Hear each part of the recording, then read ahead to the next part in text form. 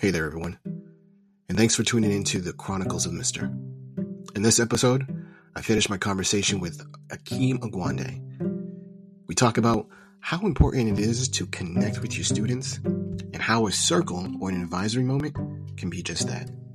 Once again, this is part 3 of my conversation with him, and thanks for tuning in to the Chronicles of Mr.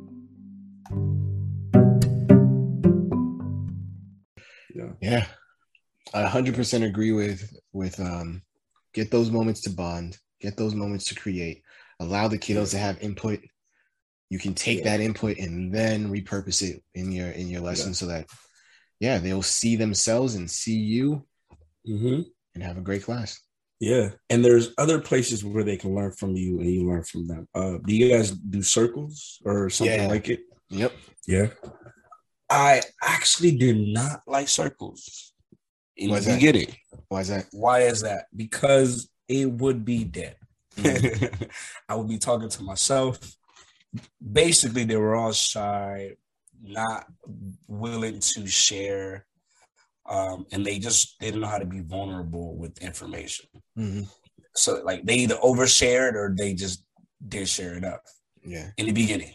But I think we've built it, but it's more of me volunteering myself and my information, and which allow them to just break down that wall that they have and just chime in. Yeah. And now we're at the place where, like, I could introduce a question, like, what is something we did the last time? You could ask a basic question, like, if you had to lose a limb, which one would you lose? And as simple as that question could be, it could turn into something where you're really finding out about this person. Like, and they're providing the reasoning why. Would you rather be blind or deaf? And I know these are like crazy questions, but you can really find out a lot about a person with these basic questions. And they're able to provide reasoning and give you facts on why they don't want to be blind or they don't want to be deaf. And obviously, there's more serious questions that I posted, but circles really do help. They create a sense of community, and if you're a kid who rarely speaks in moments in the learning experience, this is one of those moments where you're able to speak up because you feel like you can talk about anything, and you always get those kids who are always quiet, but now is their time to speak, and I'm willing to learn about anything that you bring up to the table, you bring to the table, because I want to learn about you, and circles allow the space for that. In my honest opinion, they allow the space for that. When it comes to circles, were you... Wait, sorry, do you call it circles in your community too, or you call it... Yeah, we call it community circles. Community circles. Yeah. Okay. Was that something that was modeled for you, or was that something that you sort of, or even if it wasn't if there was a model, you sort of made it into your own?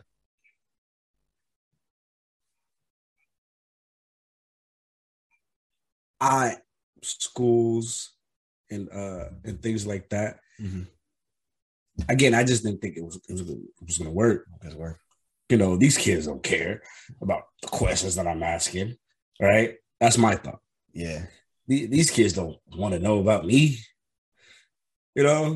These kids aren't going to share, but they're shy. They're kids. Yeah. And if you model it well enough, if you care for it enough, it will grow into something that is part of your classroom environment. And every Tuesday or every Wednesday, the kids are anticipating, are we going to get into circles? Because I have something to share. Are we going to get into circles? I have something to ask. I have something, there's a conversation from last week that I want to continue. And it's like, oh, okay. Okay. All right. Let's have a conversation as a community. And that goes a long way if, you're dealing with cohorts or if you're dealing with some type of conflict. And this could be a moment for conflict resolution. Yeah. This could be a moment for peer-to-peer relationship building or again, back to the basics, just a moment to realize who the kid is, who the child is, and for them to get to know you just a little bit better. Yeah. Yeah. That's dope. That's dope. It is. That's dope. That's How dope. often do you guys implement it, if you don't mind me asking? Officially, it's once a week. However, Yeah. just like you were saying, when there are moments, because they'll happen, something will be said or something is done, and then I'll just pause and like, look, we need to talk about this as a whole class. Yeah. And even if we don't physically like configure the classroom, all the kiddos know, right, put your pencils down. We're going to, turn your desks or turn your seats so that we're all facing, so that we all can give whoever's speaking the attention. Right. Yeah. And what student doesn't like to talk? There are some who don't, however, but like you were saying, is important. It's therapy for you and them. There it is. That space is important. Of when there is something that needs to be said, they recognize this is the space that we can say it, and it's going to be a safe space. That whatever is said here and what's shared here doesn't leave here. Yeah. My students know that. You can also feel when they get up and go back to their seats, they're like, whew. That the exhale, I'm glad I got that out. I'm glad I was able to bond. And we do our circles like almost at the beginning of the day, which if you're a kid, it allows you to just kind of get ready for what's coming next. Yeah. And if you pose the right question, you know what I mean, then you're super ready. Like I got kids asking me in the circle like the day before a test, like, okay, you guys have 21 questions, go. And they're just asking me as much as they can, and just taking out all the information. Obviously, you can ask me that while I'm standing up on the board. Yeah. But when it's a circle, there's less pressure, and it seems more fun, more fluid. I think that's the word. That's a word we've said before. And you're not just dealing with your teacher; you're dealing with this other human being. With another human being. Yeah. Yeah, that's fantastic. That's dope. Yeah. So to anyone who's listening, this particular episode of one, like taking care of yourself, that can look a couple different ways, whether it's, going to the gym, watching your favorite series, binging, taking care of yourself, reading a book, music. Yeah, take care of yourself. And then two, let those kids see you.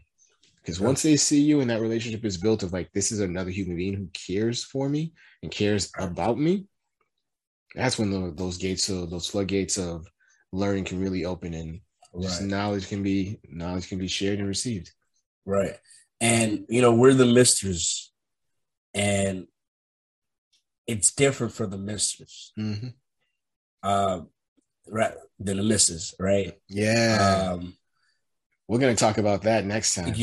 We're going to talk about that next time. Yeah. It might be, are we perceived different? Yep. Is it, I don't know. Is it society perception of the misters and the misses? But misters, you do the heavy lifting. Yeah. And create those spaces. Yeah. Because you might be more intimidating than you think. Yeah. And, who's between a man and a woman, who's more intimidating to approach and talk to? Yeah. But like I said, misters, do the heavy lifting, set up those environments, set up those safe spaces, and, create your best self so that when it's your time to be approached, you're able to be vulnerable. Yeah, approachable. You're vulnerable. Approachable. And you can be transparent without diverting from your real self. Yeah. I think that's a great conversation to be had the next time. That's that dynamic of being a Mr. versus Mrs. We don't want to create. No, and I wouldn't say it's a Mr. versus Mrs. Because that's like competition. I'm talking about collaboration. Like as a Mr., like what are things that you can do to support and collaborate and assist the misses? Right. Because I think, go ahead. No, I was just going to say there are more misses. However, the relationship that kiddos perceive to have with misters is different than it is with the misses. Right. And that was my point. We all recognize that, right? Yeah. Okay. Let's have a conversation centered around that. Yeah. How and why the relationship is different between misters and misses, and what can we both learn from each other? Bet. Bet. So on this episode of the Chronicles of Mr., I am Mr. Pierre. I am Mr. Oguande. We thank you for listening in. And the next one will be definitely a conversation about the misters and misses, how they can support one another, and particularly for us as misters, what we can do to support them. So we thank you for listening to this episode, and we'll catch you next time. We out. Yes, sir. We out. All right. Put that one in the bank. Hold on, how did it go? No, that was dope.